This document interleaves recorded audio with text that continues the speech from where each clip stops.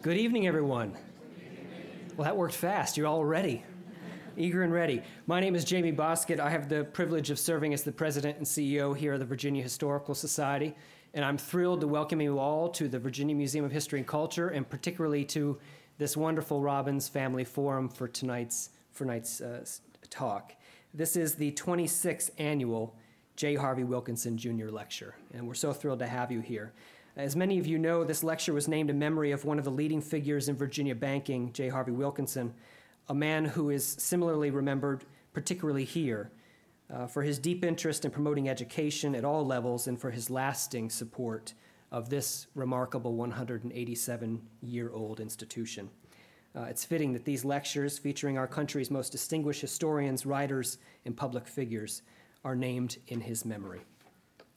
This series was made possible by generous gifts to the Historical Society by the Wilkinson family, and I'm delighted that members of the family are with us again tonight, and I hope that you will join me, please, in thanking our trustee and the Honorable J. Wilkinson and the entire Wilkinson family.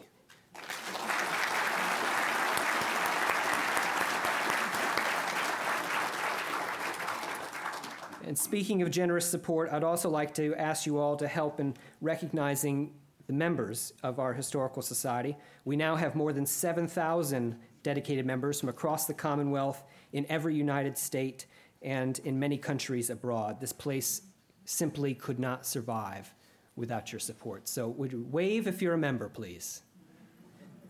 All right, now put your hands down and clap for being a member. Thank you very much. It's now my pleasure to introduce tonight's speaker, a distinguished one at that, and as I do so, please, if you would, take this opportunity and silence your phones or any other electronics you have with you so we can all enjoy this wonderful lecture together. Dr. James Horn is president of the Jamestown Rediscovery Foundation at historic Jamestown, the original site of the first permanent English colony in America. Previously, Jim served as vice president of research and historical interpretation at Colonial Williamsburg. He was the Saunders Director of the International Center for Jefferson Studies at Monticello, and before that, taught for 20 years at the University of Brighton in England.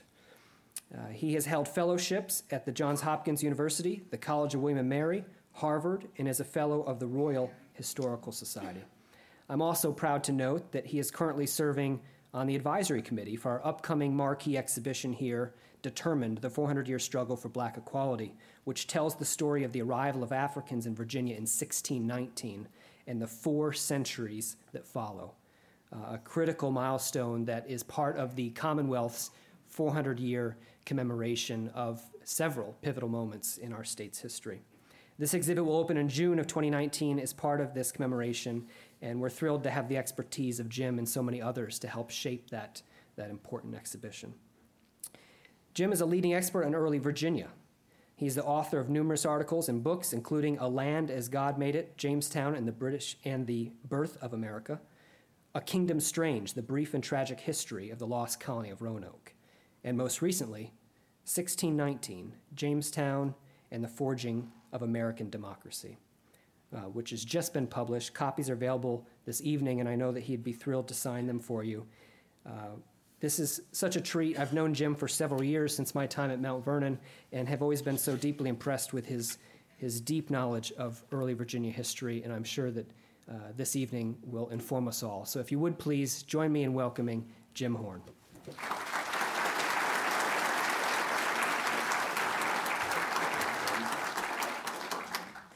Well, thank you, and thank you all for coming out this evening. As Jamie said, I'm a historian. I usually work with a period of years, sometimes maybe 25, even 50. I've even been known to work on a century-long period. I've never worked before on 1 year.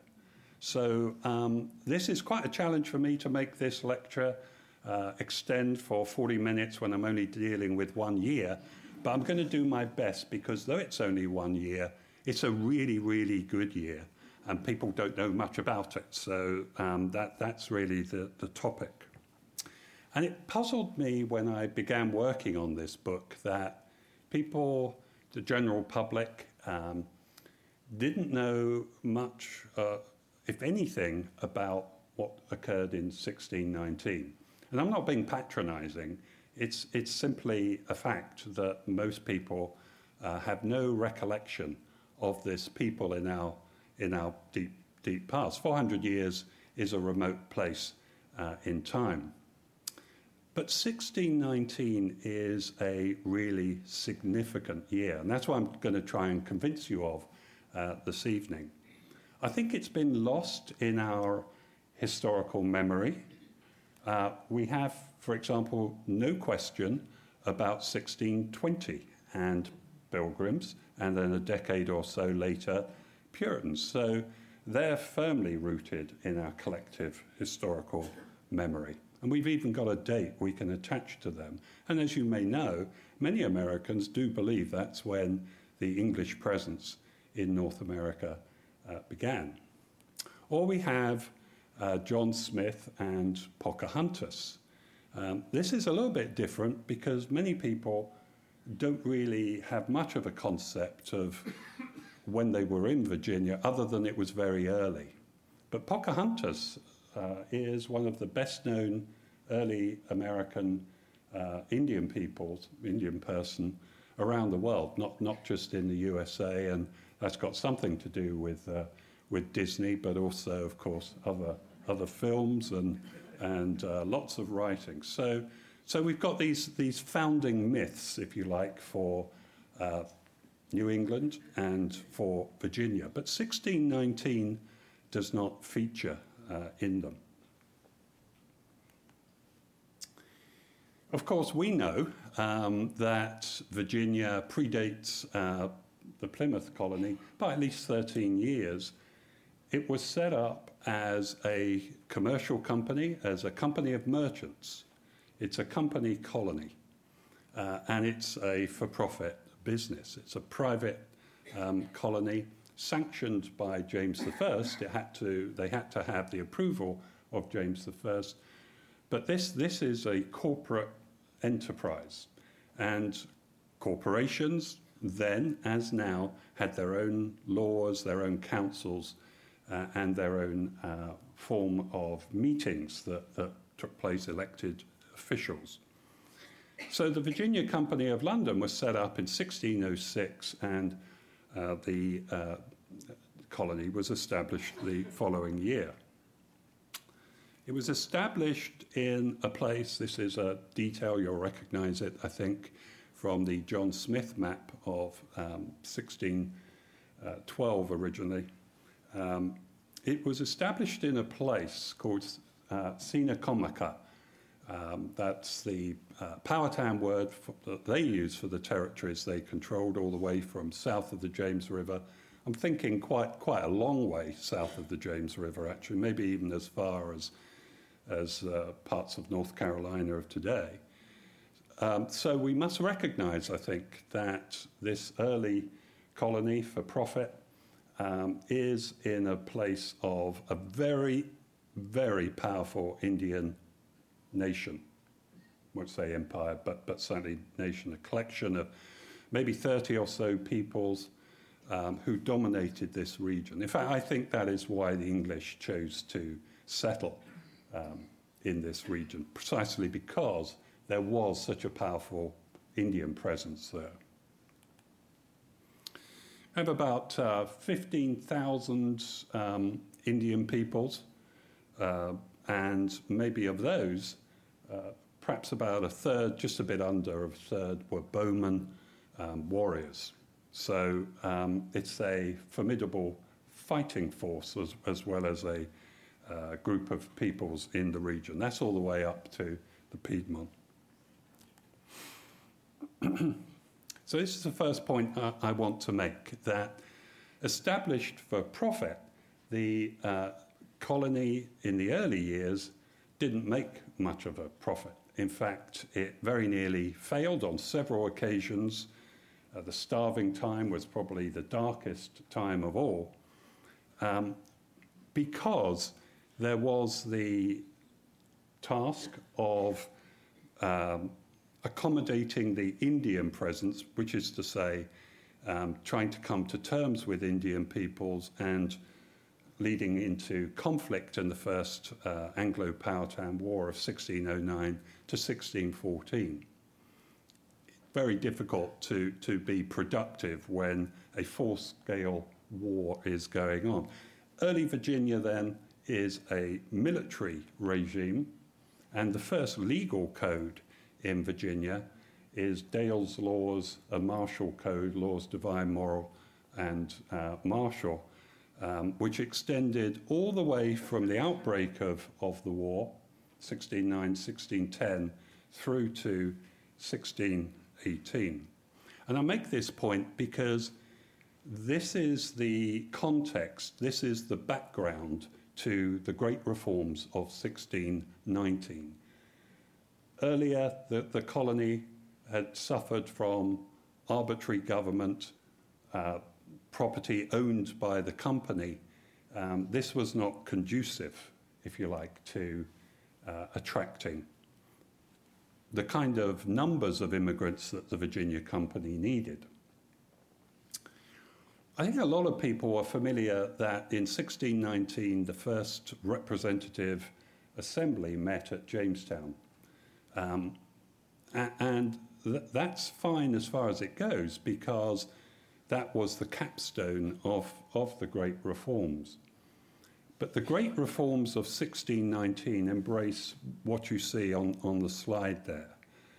And they were, the architect of those reforms is this man, Sir Edwin Sandys. I'm just going to take a little bit of time to talk about Sandys, because he's quite a remarkable character, and understanding the reforms that he proposed and understanding the ambition behind these reforms takes us some way to explaining, I think, the significance of 1619. Sir Edwin Sandys was the son of the Archbishop of York, his namesake. His father was a Marian exile, had fled to Geneva during the rule of Mary Tudor, the Catholic queen. He was initially, at least in his younger days, his father was a very hot Puritan. I suppose that's the way to put it. Puritan of hot temperament. He accommodated himself to the Elizabethan church settlement and rose steadily through the ranks, Bishop of London, Bishop of elsewhere, and then finally Archbishop of York. What this meant for his son, Sir Edwin, was that Edwin got a first-class education. He was educated in the best schools and universities. He went to Inns of Court in London. He was educated, I think we can call him one of the significant intellectuals of his day. He travelled extensively in Europe. I'm going to come back to that point because it's often overlooked with him, and it's directly relevant to what I'm going to be talking about this evening, is this English-European background. So he was a highly educated man and had really a first-rate humanist education. He has a pretty quiet, for much of his early years and even into midlife, he has a pretty quiet time of it, until James I ascended to the throne in 1603. And then with the beginning of the Jacobean parliaments, he shoots into, it's meteoric, he shoots into public view and becomes the leader of the Commons for the next 20 plus years. He's the leader of the opposition to the Court Party and, in some instances, James I. That's also significant because he is well-versed in constitutionalism, in the English Constitution, and protecting what was called at the time the ancient Constitution, the basic and fundamental rights of English people. He knew that if Virginia did not undertake significant, substantial reforms in 1618, 1619, the colony would have collapsed. There simply weren't enough people coming into the colony to sustain it. With the wars against the Indians, there was no possibility that Indian peoples were ready to be converted, and not only to the Anglican Church, but also to the English nation and English ways. So he decides, and the company backs him, that the only way to sustain the colony and make it profitable was to transfer large sections of the English population to the colony of Virginia.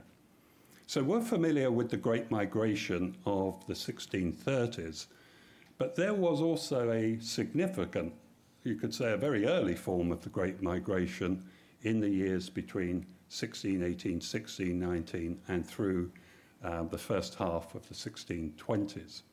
You had to bring a settler population in from England to create a viable colony and to create the profit that the company looked for.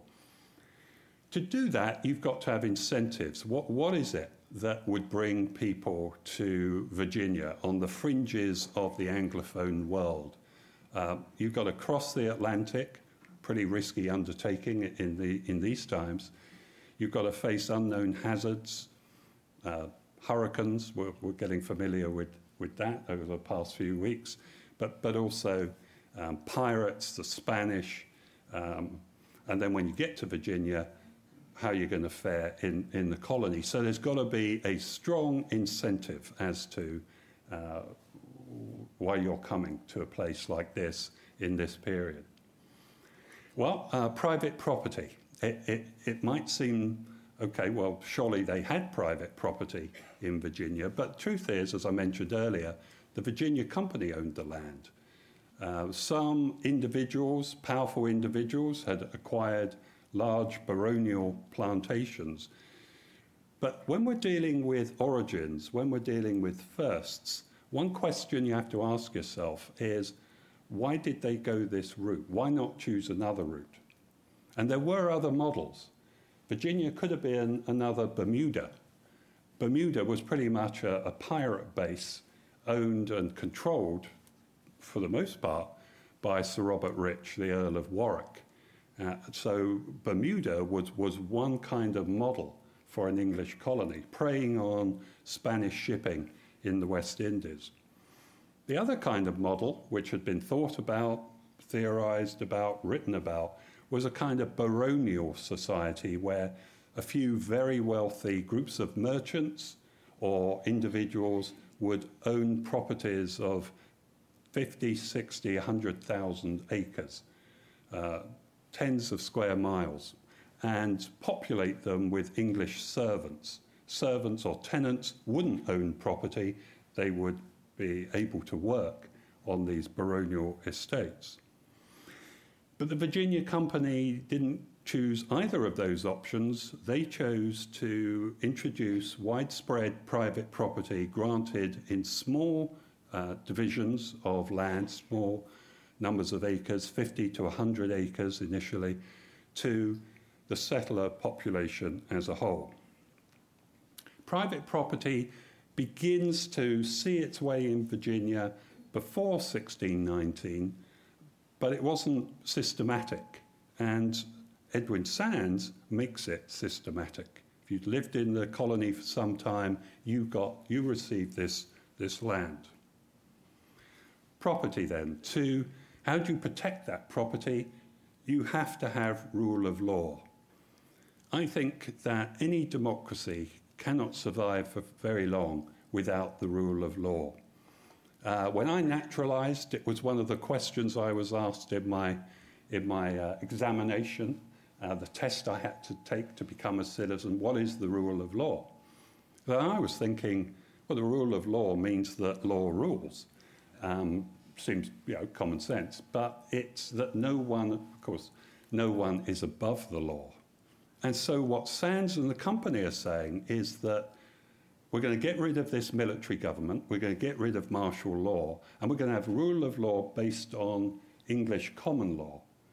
There are, in fact, any number of systems of law in England. Martial law was certainly employed in England at various times, and admiralty courts, all kinds of jurisdictions, manorial courts,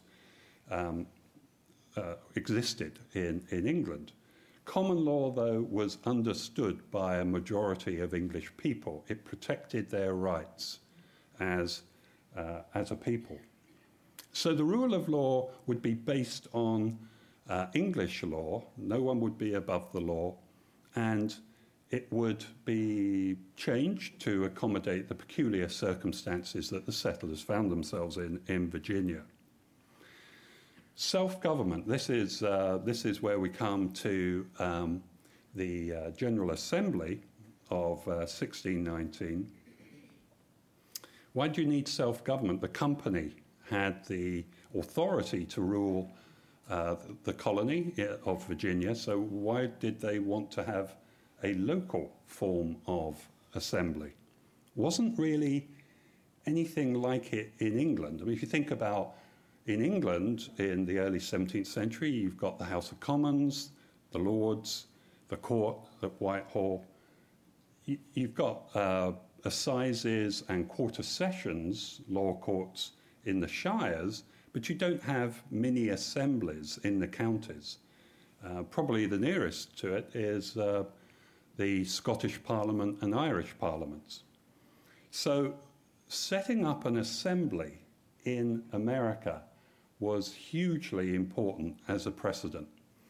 And it's pretty obvious what the reason was, really, that to gain people's trust, you had to go to a system, and Sir Edwin believed in this quite profoundly.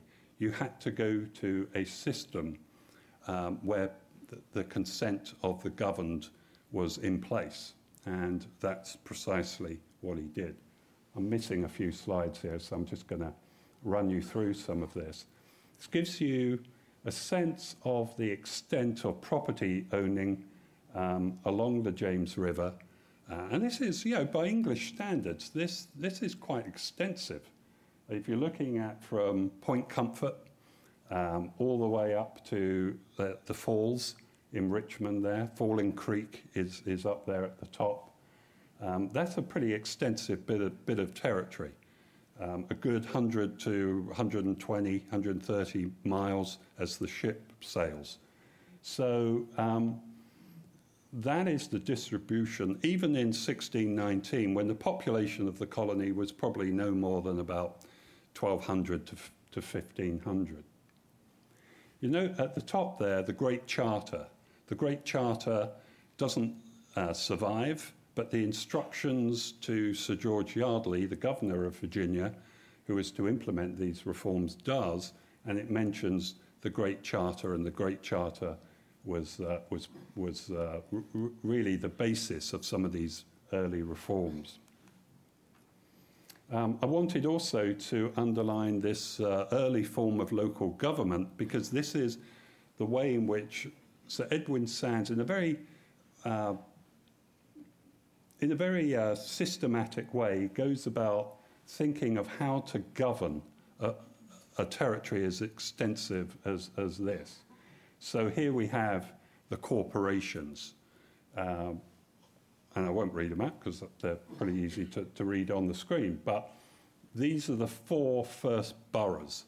So he's thinking, like an Englishman, that these individual areas, corporations or boroughs, have their own forms of local government, and everyone has a role within that. And of course, it's the reason why burgesses are called burgesses, because they come from the boroughs or corporations. Here is the statement from the Great Charter, from the instructions to Sir George Yardley, written in 1618, really giving a sense that if you come to Virginia, you're going to be governed in pretty much the same way as you were or you have been so far in England. So just laws for the happy guiding and governing of the people. And I was very interested in the term the Great Charter, and because Magna Carta is a great charter, a little bit earlier, but nevertheless. So I went looking for the word Magna Carta in any of the Virginia documents, and I only found one. If anyone has found more references to Magna Carta in these early documents, please let me know at the end of the lecture, and I'll be forever in your debt. But I've only found one reference here, and as you can see, that the reference is really talking about laws must be published, people must know their rights. This is really advanced thinking for the early 17th century. Nothing like this elsewhere in Europe, and even in England, people didn't go out their way to publicise the laws. You either knew them or you didn't. So there you are, but in the form of a Magna Carta to be published in the whole colony. That's the only reference we have from 1618. Here's the General Assembly, and we have a description of it from John Porys, who was Secretary of the colony, a description of what took place and a description of what occurred during the General Assembly. And it was a wide-ranging meeting. I'll first describe some of the key characters here, as far as we know. Sir George Yardley is sitting up in the chancel with his councillors flanking him, and sitting at the table would have been the clerk and John Porey himself as secretary. He called himself Speaker of this First Assembly, which mimics the Commons procedure. And in fact, the Assembly did mimic to some degree. It's a single chamber here with council and burgesses attending. But it did mimic some of the procedures of English parliaments. Now, this is the one, so we've got private property, we've got rule of law, and we've got self-government and consent of the governed. But this is an aspect of these great reforms of 1619 that I would venture to say is the least well-known of all of them. Virginia, of course, is a commonwealth still today. And there are 3 other states in the Union that are also commonwealths, Pennsylvania, Kentucky, and Massachusetts. And for sticklers, there's also a territory that's a commonwealth, Puerto Rico. Commonwealth in this context, in the early 17th century, had significant meaning. I don't know really that it does today, but certainly it did in this period. And its significance revolves around maybe 150 years of thinking by intellectuals in Europe about how to deal with the issues and problems that they were confronted with in the late 15th, 16th and early 17th centuries. And they were considerable. We have in England during the 16th century a period of rapid population growth, a period where many peoples in the countryside are losing their rights to their properties, common lands, and the level of poverty and inequality is rocketing across the late 15th and 16th centuries. And this quote here from Sir Thomas More kind of sums up some of this, pointing to the suffering of the poor. Unemployment and underemployment, vagrancy, masterless men and women trooping the streets, bringing diseases and so on to the cities. This was the spectre of magistrates of the period and had to be dealt with. religious wars in Europe.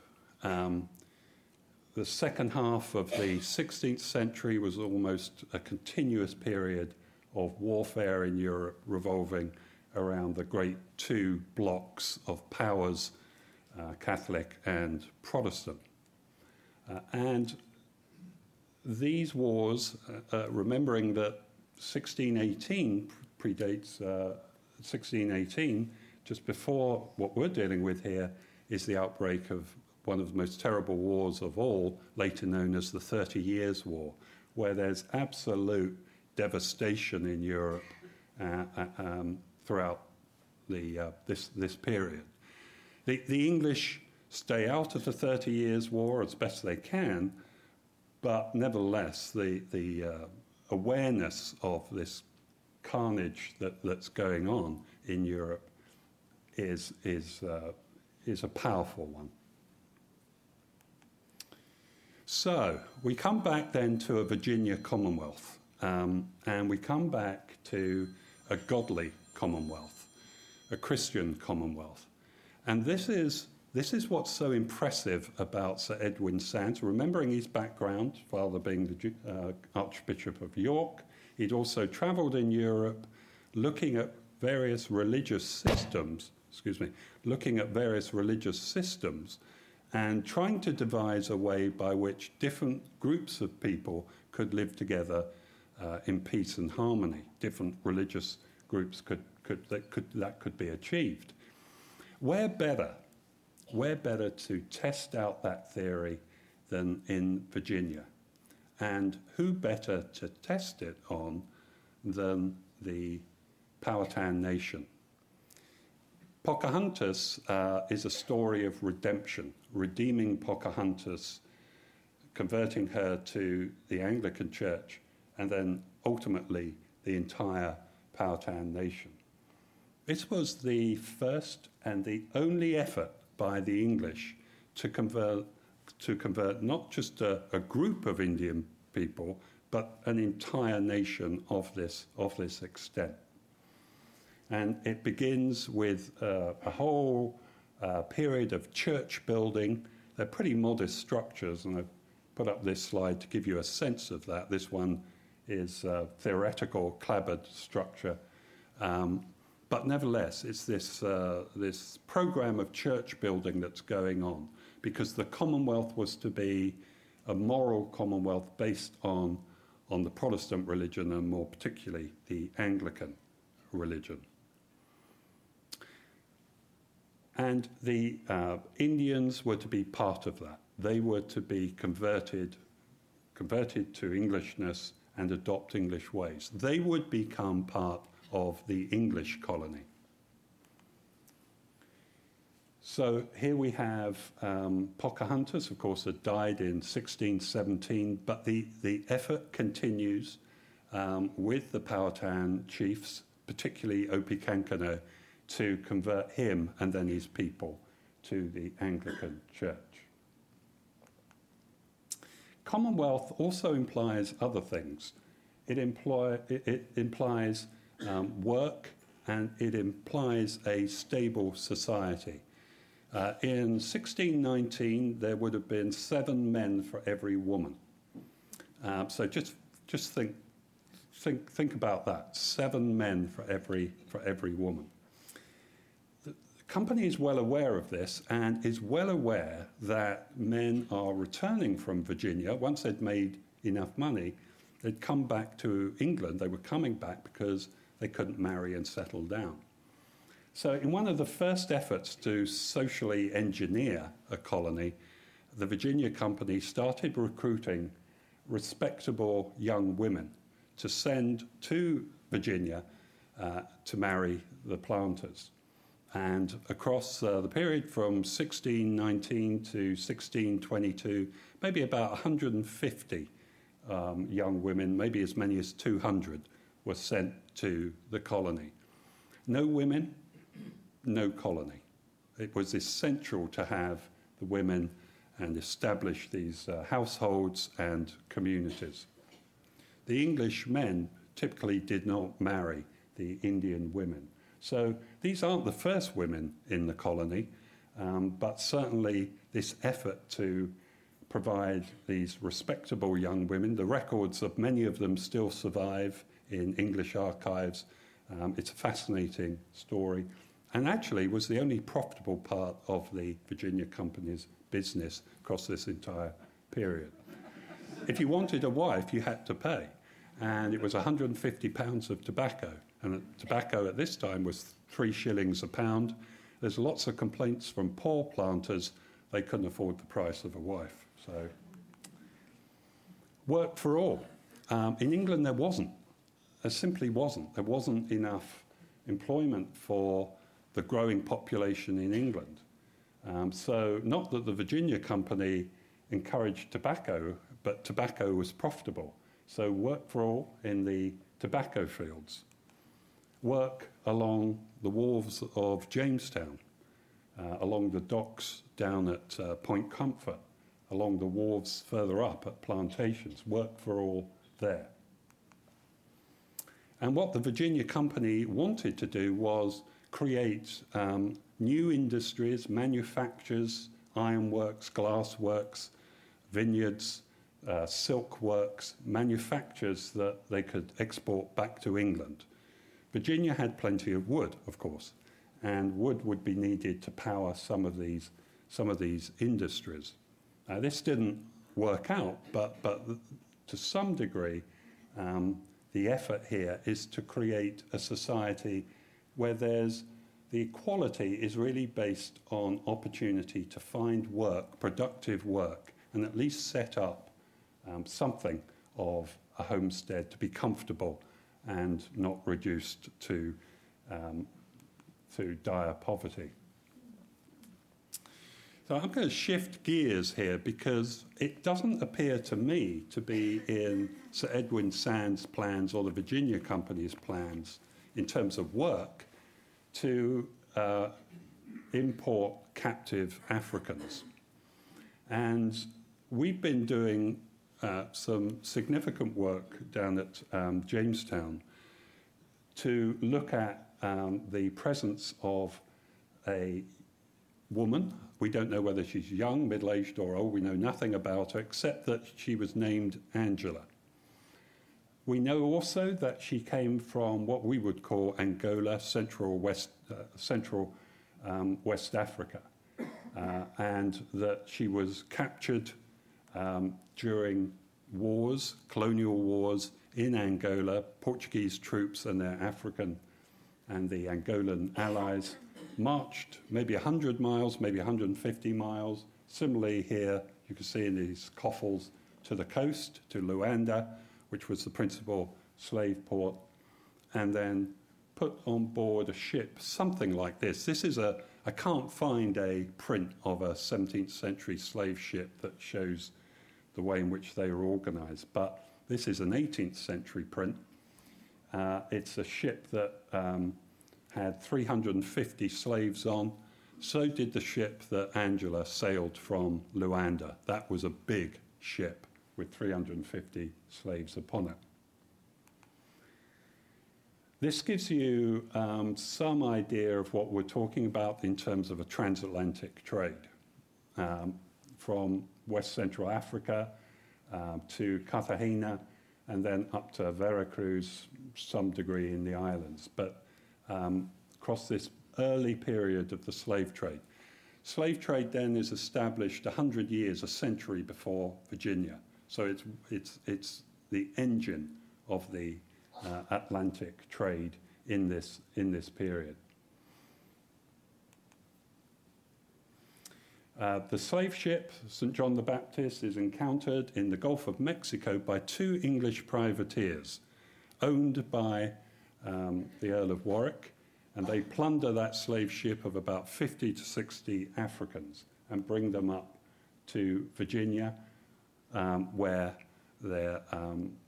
some of them, at least half of them, are put ashore at various plantations along the James River.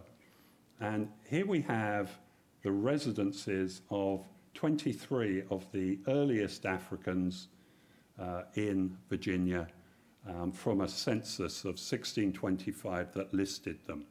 Small numbers.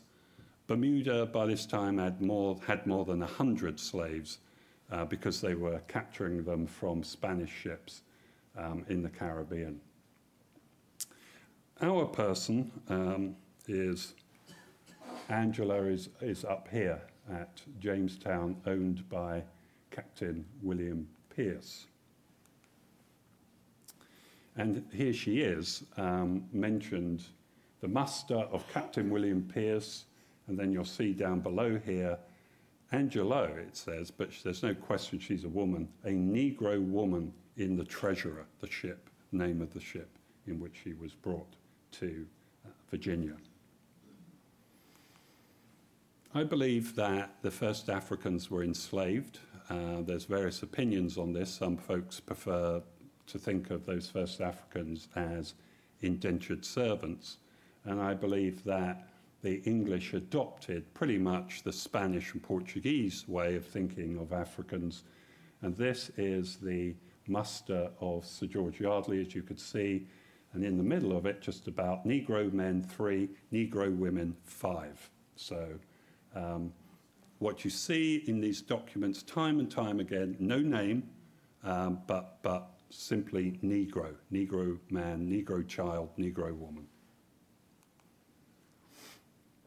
And this is where she lived. There's the fort to your left, and she's living on the William Pierce site, maybe about half a mile from the fort and the third of a mile from the church or so. I mentioned, and I'm just going to briefly go through some of this, because I mentioned that to many people 1619 is meaningless, and yet this was one of the most important years in our history. It's the year that sees the beginning of America's experiment with democracy and the year when the first Africans arrived in English America. So what are we doing at Jamestown Rediscovery to add to the state's activities during next year to commemorate 1619? And we got some pretty spectacular results. Some of you, if not many of you, will be very familiar with the Memorial Church. And I like this slide because you could just see the shadow of Captain John Smith. I won't say the church is in the shadow of Captain John Smith, but there he is in shadow at least. And you'll know that the tower is a 17th century tower, probably 1660s, maybe later than that, maybe even 1670s, and certainly the upper portions date to beyond Bacon's Rebellion of 1676. But that tower is the only standing structure from the 17th century, and immediately behind it is the Memorial Church built by the Colonial Dames, National Society of Colonial Dames, in 1906, 1907, and opened for the 300th anniversary of the founding of Jamestown.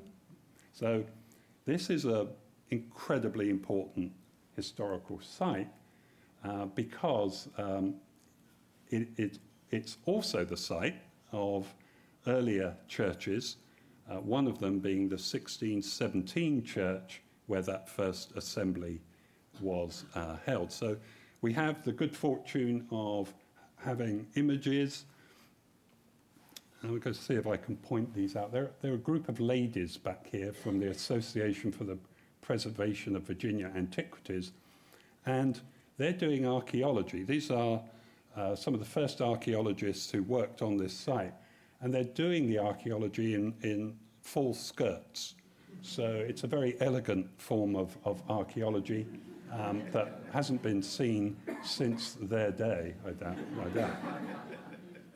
Despite my efforts to. But here we have we're looking here towards the river through the church arch here, and these are the foundations of the church, and this is a remarkable ledger stone, later called the Knight's Tomb, and you can see how it's slumped down here and been broken, and this again is this from the early archives of APVA, Preservation Virginia, we have this remarkable photograph of these very early excavations. The last time anyone saw the floor of the church, the original floor of the church, was back in the late 19th and early 20th centuries. That was the last time. We don't know from documents what it looked like, other than that what you see there, that it was 20 foot by 50 foot and wooden. That's all we know. There's no travellers' descriptions of it that we found, at any rate, and no images, no paintings of it. The Sidney King here from 1956-57 I'll come back to, but we've got nothing. This is a drawing from the 1930s, so very little to go on. If we're going to find out what was it like to sit in that first assembly, where was the place where democracy began in this country, we have to go to the archaeology. Now, take a look at this slide here, because this is a couple of years ago, and it looks all neat and tidy. There's the knight's tomb up here, chancel, and the nave of the church here.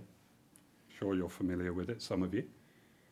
So prepare yourselves for a bit of a shock, those who haven't been to Jamestown recently. Once the archaeologists got hold of it, this is what we've got. Now, this is a piece of brain surgery archaeology, but there are some things that stand out very obviously.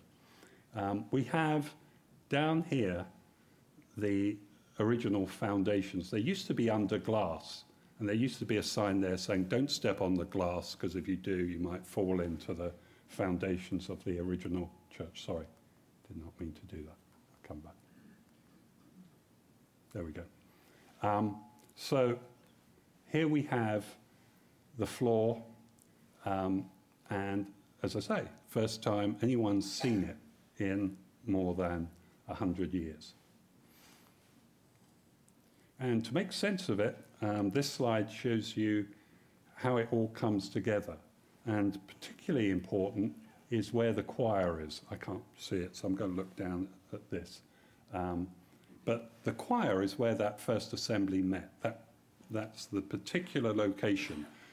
Based on the English word choir, of course, for an Anglican church, the western part of the chancel, the inner sanctum, and then the inner chancel is just to the east of it, very typical, where the chancel step separates off the church from the ritual, the holy ritual, divine service. And you can see also that we believe we've discovered Sir George Yardley in a tomb here that was set in the choir and goes up to the chancel step. We know the church was wooden. These somewhat modest, humble slides give you a sense of what we think it was made of. It's timber framed, of course, we knew that, but this is plaster with wattle, or lathe is a better word for it. So we now know that this was not a clapboard church, but was actually a plaster church, plastered on the outside and plastered on the inside. We've discovered the different types of plaster from the archaeology, the interior and the exterior. It's a Tudor church, in other words. It would have looked something like this. This is Melverley in Shropshire. But this is what it would have looked like. It's got close studs, plaster in between. We don't know what the roof fabric was made of. Could have been clapboard. And most recently, within the last week, we think that there's a fair chance that there wasn't a tower like this, that there may have been an early timber tower that predates the stone tower down there. The knight's tomb, I mentioned. Here we are excavating it. This is the oldest ledger stone in the United States. Dates to about 1630. It's older than anything that we know of from the Spanish churches in the West. And here it gives you a sense of the restoration that we've done on the knight's tomb and what the monumental brass would have looked like. This lady is Turi King. She's best known for her work on Richard III and the genomic research that underpinned it. She is now working with us. And what she's going to be working on is the tomb of Governor Sir George Yardley, governor in the choir, and the genomic research that's currently going on to establish his identity. We had to extract DNA, and you can only do that in a clean room safely.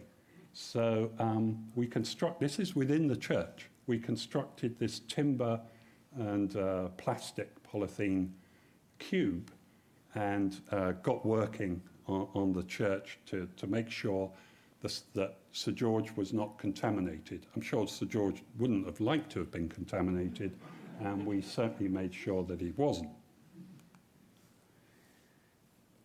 We don't know what he looked like. Like so much about this early period, we can only guess. This is the detail from Sidney King's rendering of him. But many of the men in Sidney King, who was a great artist, a truly remarkable artist, kind of had these little beards, sort of little moustaches and beards. And for the life of me, remind me of some of Errol Flynn's great movies. But I do not mean to do a disservice to Sidney King. But we have no contemporary portraits of Sir George Yardley. He is the second father of America's, the founding father of American democracy, along with Sands. We have Bartholomew Gosnold. I meant to show this slide missing his head, actually, because we don't know what Sir George Yardley looked like.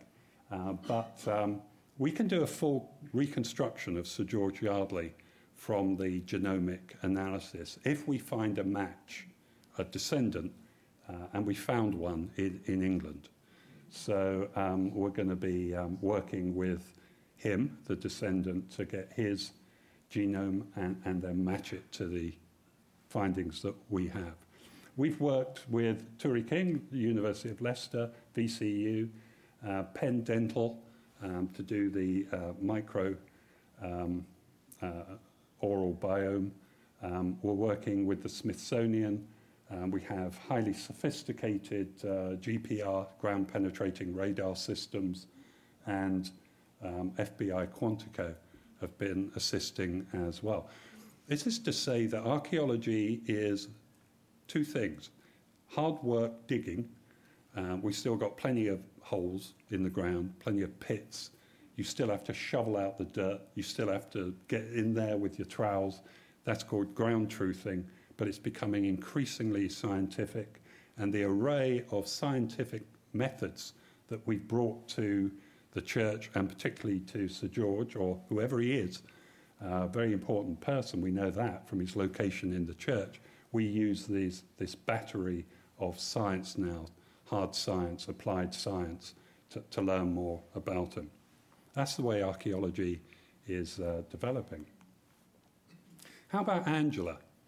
There are no monuments to Africans at Jamestown. There's a sign that was put up a few years ago talking about the Middle Passage. We've got numerous wonderful monuments recording the first settlers, the first burgesses, the first Reverend Hunt, Robert Hunt. We have a statue, one of only two in existence, of Pocahontas. We have a statue of John Smith, one of only two. We have no statues, no physical reminder of the African presence on the island. So we wanted to rectify that. We know where she lives, as I mentioned earlier. This is the, for those of you familiar with the island, that's the Ambler ruin, the Ambler mansion. This is a slide from the 1930s when the Civilian Conservation Corps worked on the site, doing some literally groundbreaking archaeology at that time. Sorry, I couldn't resist it. And there were many African Americans involved in that dig. They were, without knowing it, digging on the site of the first African, one of the first Africans in English America. So there's a story that continues from Angela, 1619, all the way through to the Civil War, when free blacks lived in the Ambler Mansion, and then on to these early pioneers of archaeology on that site. And we're documenting all of that. And we're going to be very interested in working with Jamie and his team here to get a wider audience. This is what we've done so far. And you can see there's nothing here that necessarily jumps out at you, but this is the first time it's ever been done at Jamestown. And we are attracting large crowds of people who want to know more about Angela, want to know her story from what we're finding in the ground. All we know about Angela is that her name and that she lived at this site in 1625. We don't know whether she survived for very long. We don't know her age. And apart from general documentation that tells us where she's from, that's it. So if we're to find out at least something about her, how she lived, what she would have seen, the landscape is still intact down at Jamestown. This is the only way that we can do it, through the archaeology. Very quickly, I'm running out of time. We have to think about what all this means for us as a people. Now, so when we think about legacies, democracy, rule of law, consent of the governed, obviously it was very different. Democracy was very different in the early 17th century compared to today. Probably the major difference was, of course, that many people were excluded from the franchise, notably women, Africans, Indian peoples, and that didn't change for a long time. But the principles that are the underpinning of our society, of our democracy, I'd venture to say were founded here in Jamestown in 1619.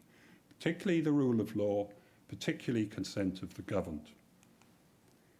And when I think about this in terms of an Anglo-American dialogue, which is, you can't see it, but I'm wearing my Anglo-American pin here. It's pretty obvious that I'm Anglo-American, but I'm wearing it for this. Because the kind of discussions going on in 1619 and around 1619 to set up the kind of democracy that existed in Virginia at that time, you hear those same voices echoing in the Houses of Parliament in the 1620s, and then in the 1640s, you hear those same arguments echoed in the fields of the British Civil Wars of the mid-17th century, and those same principles are being argued about 120 years, 30 years later in America during the American Revolution and beyond. Democracy then isn't ever a finished item. It's always evolving, and it started at Jamestown. So this is something to give us pause. Democracy is precious. It has basic principles that have been contested, debated, and fought over for 400 years in the English-American world. Diversity, race, and inequality, because alongside those remarkable principles that were first established 400 years ago, we have the obverse of dispossession of the Indian population, the Indian peoples, we have attitudes that are that one can trace, race attitudes towards race that can go back to 1619. There's similar, you could find echoes of them even today, and most importantly, inequality. Remember that Edward Sandys, wanted to set up a commonwealth because he believed that by serving the common good, you would serve all. And that was based on a society where people had opportunity, but there was also a basic equality. We're still struggling with, as a people, I think, with some of these issues, and I'm hoping that 1619, but more importantly 2019, gives us a chance to enter into a dialogue with one another and talk about these issues some more. Thank you very much.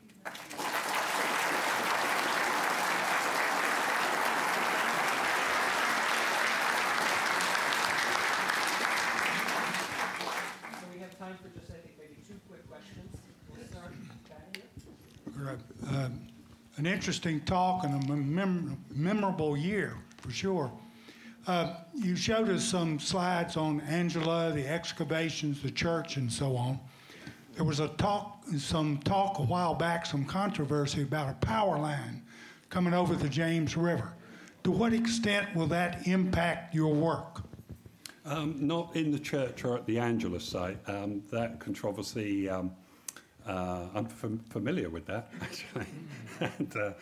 But thank you for the question. It won't impact where we are at Jamestown. If you go up to Black Point, at the very eastern end of the island, the power lines and the more particularly the transmission towers, 298 feet tall, you'll be able to see those in the distance. A very interesting talk. I was always taught, and in fact the signage upstairs in the new Story of Virginia suggests that the ships that intercepted the slave ship, the Portuguese slave ship, were in fact Dutch ships, probably pirate ships. You suggested, I believe, that they were English privateers. I know the difference between privateers and pirates is pretty limited. Yeah. But the difference between what makes you think they were English rather than Dutch?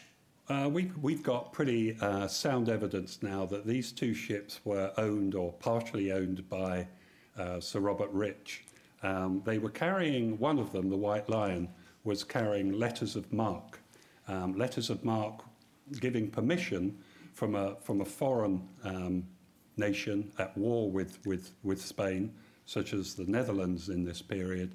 You could, as a privateer, you could get a letter of that kind which legitimized, at least in the European sense, not to the Spanish, but the Europeans, other than the Spanish and Portuguese, any plundering that went on. There's no question that both of the ship's captains, masters, were English, and there's considerable evidence now, but fairly recent, because I recall, I think in one of my books I mentioned the White Lion as being Dutch, but it was carrying letters from the Dutch. Itself was manned and crewed and owned by the English. Thank you very much. Thank you.